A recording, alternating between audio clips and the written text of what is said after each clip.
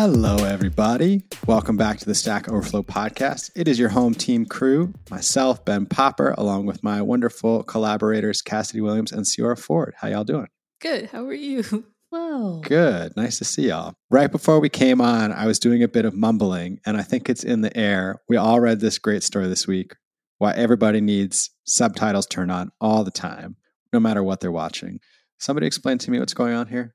Yeah, so this is a link that I shared in the actual Stack Overflow newsletter, and I think a lot of people watched it separate from that too, where I don't know about y'all, but no matter what I watch, I have subtitles on now. And for a while, it's just like, man, I didn't ever really need this as a kid. I use them now and I never miss anything. It's really nice. I like subtitles, even if it's in my native language. And turns out it's a thing. It's not just me, everyone. In the past, people who were acting in movies, they were often very Broadway theater trained and stuff, and they enunciated every single thing, and it was a declaration. And so on that end, on the actor's end, they just performed differently. And then on the actual sound engineering end, there used to be just one track, or there was a much more simplistic way of recording audio. But now we have much more advanced ways of being able to get every single mumble a person could possibly say and get the microphones closer than ever, get multiple tracks mastered and put together. And so as a result, because we have this technology of being able to listen to anything, unfortunately, that means that actors don't have to declare every single loud statement they want to say. They can mumble just as they would in daily conversation. And so captions are really helpful if you have no idea what they're saying. That is what this article is all about. There's technology here at work. Like you would watch these old movies and they showed some, and there's a boom mic right above them and everybody have to speak. And then you notice now, once they show the boom mic, everybody's blocking on stage. So their faces are towards the mic, right? And there's that famous, they like even parody that in this movie where the woman keeps turning her head. I'm doing it, she's on, and then she's off. And she's like talking like, and it's like that. But now everyone's wearing a lav mic, plus you've got boom mics, plus you've got a million other things. And I was just watching All Quiet on the Western Front, and I noticed in multiple scenes after watching the Vox video, people saying a line with their head turned to the side, completely away from the direction of the camera. And it was like muffled. And I was like, oh, there it is. That now I see it. Like I was starting to notice it in the movies once I watched that video. Yeah, I know the video also mentioned a couple actors who like are notoriously super quiet anyway. I can't remember what actor they named specifically, but I think Alec Baldwin was who they talked about. Yeah, who has like a rep of being like a whisperer. So like all that on top of each other kind of makes it so that basically you're not crazy. People are mumbling and the audio quality is just, or the sound engineering is just different now. So you really can't hear or differentiate like the words people are saying. It's not you like losing your hearing or something like that. Right. Or your focus in this era of technology. I was going to say, I do think it helps if you have ADHD specifically to watch with subtitles. Yeah. Because giving your brain something else to do in addition to like watching the movie or the TV show, also reading the subtitles at the same time, I feel like kind of helps keep your brain active so you have an easier time actually like doing something while watching. Right. Exactly. So it's easier to like pay attention. I find that's why like even if I'm watching like an animated show or movie, I still turn on subtitles because it helps me to like stay focused, although it has none of the issues with the microphone being wherever and people turning away and everything. I still like to have subtitles because it helps. Part of this is a technology thing about, the improvements in the microphones. Part of this is that they're like, oh, well, we can fix it in post now because we have the technology. And I've recently become obsessed with Serato, the DJ equipment now. I don't know if I mentioned this already. It has automatic stems. So like it'll grow in, you can go in and just grab the acapella, just grab the bass, just grab the drums off the track, even if they weren't separated, right? Like the machine can do that. And so that lets actors cheat a little. But to Ciara's point, the other thing is everybody now is watching these Oscar nominated 2.5 hour films on their phone in 10-minute chunks while they're doing something else. And so like subtitles are part of that like multitasking of consuming media, right? I watched a bunch of movies with my family just over the holidays, like old Christmas movies and stuff like that. And it was interesting because they are all older movies where they are like the theater trained people, like A Christmas Story, for example, or White Christmas, those kinds of movies where everybody's kind of shouting, everyone's kind of declaring what they're saying. Everyone's kind of facing the camera just enough.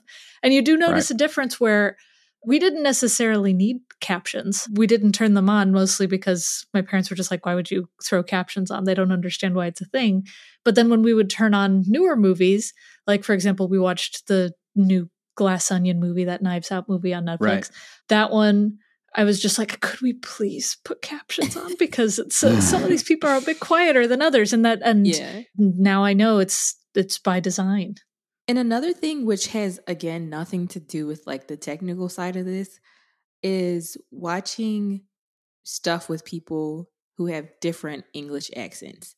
Yeah. So like if I'm watching a British TV show, especially depending on like where in England it's like based, I absolutely 1000% have to have subtitles, like, because I won't understand what's going on otherwise. So like that's another huge part of it now, is that I don't know what it was like 50 years ago, but I feel like especially now we have so much more access to media outside of the United States.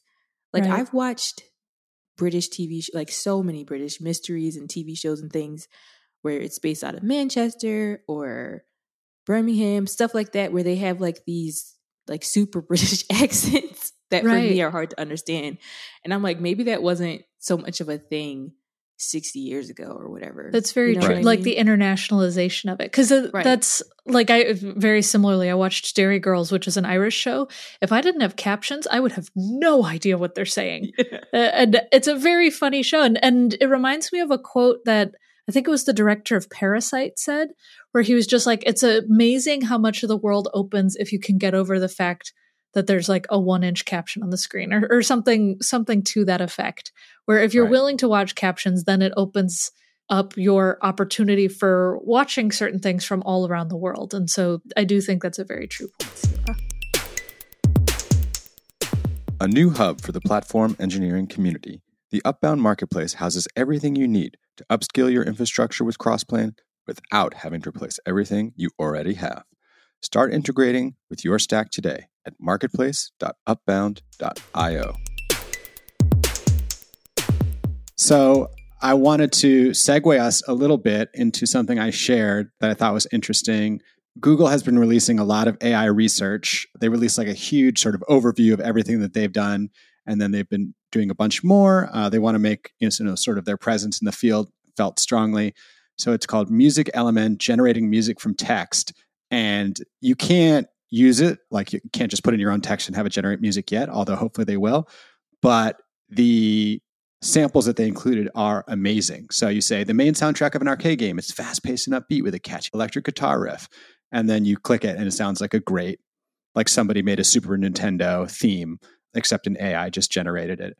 So I've been thinking about how fun this is for like creators, like you can now get your own theme songs in there. You can like get something that's your mood or whatever, or even just a start of a song and then you can work on it. But I also was thinking about how this is the end of like stock music. I don't know if either of you have ever had to use that, but like I've used a lot of stock music and stock photos in my life as a journalist, creator, video maker. Like you need a little something, you go and you get a track. That business is just gone now. Like if you need stock music or photos or pretty soon video, like it's just going to get generated by software. I'm very curious about what the future of this will be, because I also use I use services for music for like the background of my live stream and for different videos and stuff.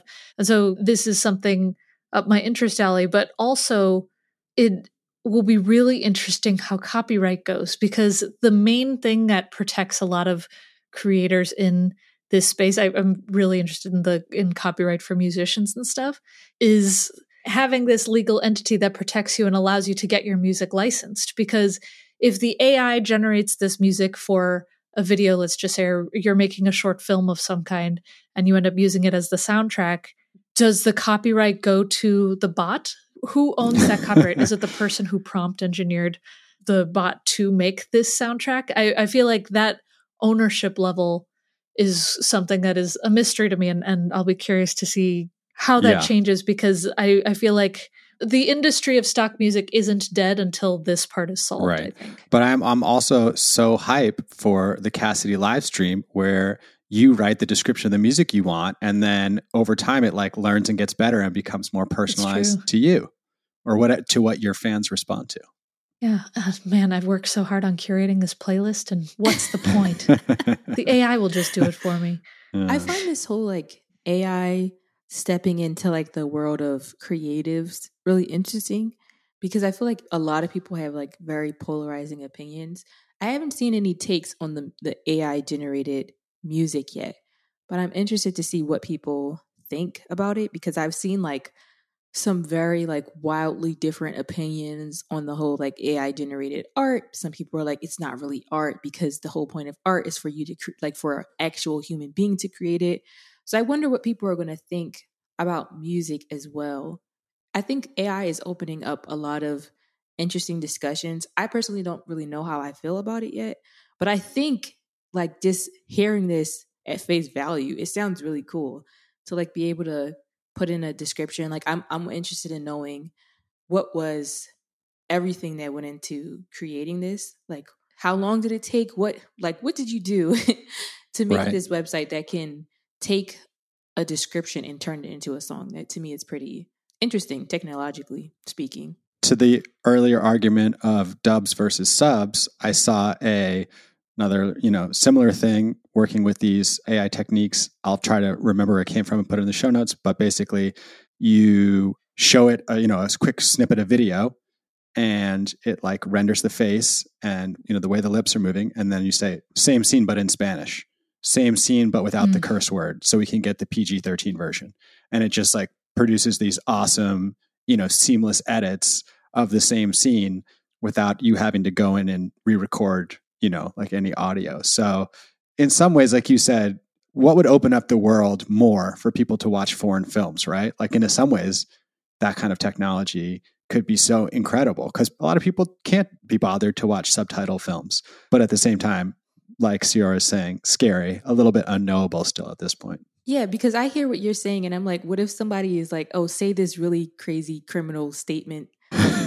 Yeah, that's right, what's scary. Side of it, like, the insidious stuff. Yeah, exactly. So that's why I'm like, I think I said this in a previous episode, like a couple weeks ago. Like, this is one of the times where I'm like, we really need to have some sort of formal regulations for these things because there's just too much potential for like just absolute craziness. Because I have seen some like deep fakes that are like incredible, like how accurate they look, but at the same time, that's super scary. I don't think there's enough footage. Well, I hope not. I don't think there's enough footage of me online to create like a realistic deep fake. But if I was like a celebrity and I saw like a deep fake of me saying like the I have a dream speech or something like that I've never said before, I would be like, this is cool, but terrifying at the same time because there's just too much potential for like my head stays the same. You're always changing your hairstyle, so it's going to be way harder for you than it is for me. I'm just the same bald egg with a beard every time, but you're always coming up with new and creative.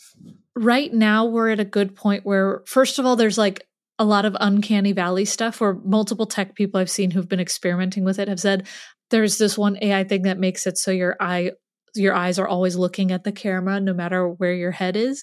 And everyone in the audience was like, this is really freaky. Could you stop it? Could you turn it off? And so like we're still in that uncanny valley part. But then what's also interesting is I've been reading some papers recently and some announcements about how people are trying to figure out how do we watermark, quote unquote, audio and watermark art and text in a way where people can tell that it's been AI generated in some way for these purposes to avoid the insidious natures that could come out of it. But it's a blessing and a curse when anyone can do this. Yeah. Like even if there was just like I don't know how internet regulations work as far as the law is concerned, but if there was some rule decided by some entity that like you have to denote that it's generated by AI before you publish it to the world, that would to me be like, okay, that's more reassuring than just like, here's this deep fake, but I'm not telling you it's a deep fake. And everybody's going crazy because they're like, oh my gosh, look at Beyonce saying this thing. Like, this is so crazy. And it's not real.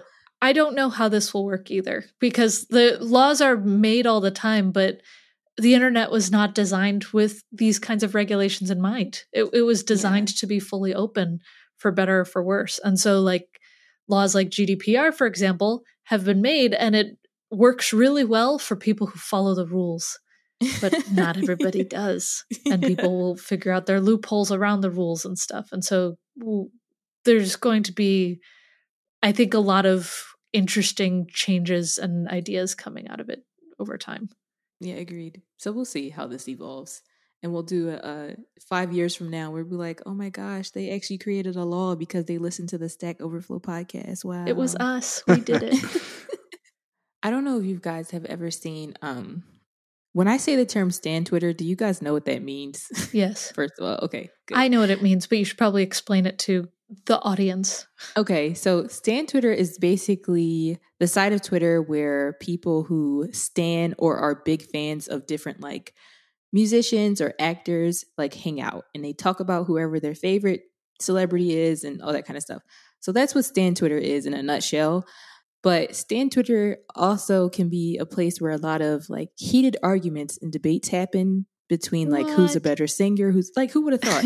Things like that. So one of the things I have seen happen is on Twitter in the browser, you can change the text in a tweet if you open up DevTools and like, right. You know, and I've seen people like fabricate tweets from like different celebrities or even like fans of celebrities and be like, oh my gosh, look at this crazy thing they said. And like, it'll start like a whole nonsense. And so when I hear about like AI generated art or AI generated this, that, and the third, changing the audio of this clip or whatever, that's automatically what I think of because I'm pretty sure like whoever created DevTools and Chrome never intended for somebody to do that. Yeah. Or at the very least, I would like, you know, edit a tweet from like, I don't know, Zayn or something like that saying like, I love Ciora, but I'm not going to like, do you know what I mean? Yeah. No, I mean, like, I've done that Something too, where silly. it was just like, wow, Beyonce said I was really cool. That's amazing. Look at that. But like, that's silly. But unfortunately, people take that to the not silly extremes where they spread straight up misinformation out in the world. Right. That's kind of like a smaller, slightly not harmless, but like not, it's obvious enough for most people to catch it when it happens, but it still is like done in bad faith. So that to me is like, man, if that can happen with like tweets, I'm sure somebody's going to cook up something really crazy with this deep fake stuff. So I want to take us to the outro, and I wanted to give a shout out to Siavash. He is a listener of the show who has been writing in, specializes in data science, is a data engineer over at a company called Clio, and wanted to send us some links that we could share every week with the podcast. So this week, an awesome list of open source data engineering projects you can contribute to. That was thrown up on January 24th, so it's pretty fresh. So I'll put it in the show notes, and if you're a listener and you're interested in contributing or learning about data engineering, we will have a link for you. And I guess if you're a listener and you want to contribute to the podcast, this is what we're looking for, stuff we could talk about or things we could share with the audience that will make it easier for folks to learn and grow in their careers. Now that I've shouted out somebody from the audience who helped us with an idea, I'll shout out somebody who won a badge. There haven't been any Lifeboat badges recently, but my favorite new type of badge that I've been shouting out is the Stellar Question. Somebody who asked just like a great question. And so it was saved by at least 100 other users. So open 2 instances of a file in a single Visual Studio session. Thanks to Paragon for asking such a great question. You've helped 175,000 people with the same question. And you've gotten the Stellar Question badge, so we appreciate it. As always, I'm Ben Popper. You can find me on Twitter at Ben Popper. You can email us with questions, suggestions, or your weekly contributions, podcast at Stack Overflow. And if you like what you hear, leave us a rating and a review. Really helps. And my name is Ciora Ford. I'm a developer advocate at Auth0 by Okta. You can find me on Twitter. My username there is @Ceoreo. That's CEEOREO_. And I'm Cassidy Williams. You can find me at Cassidoo, CASSIDOO on most things, and I'm CTO at Contenda. All right, everybody. Thanks for listening, and we will talk to you soon.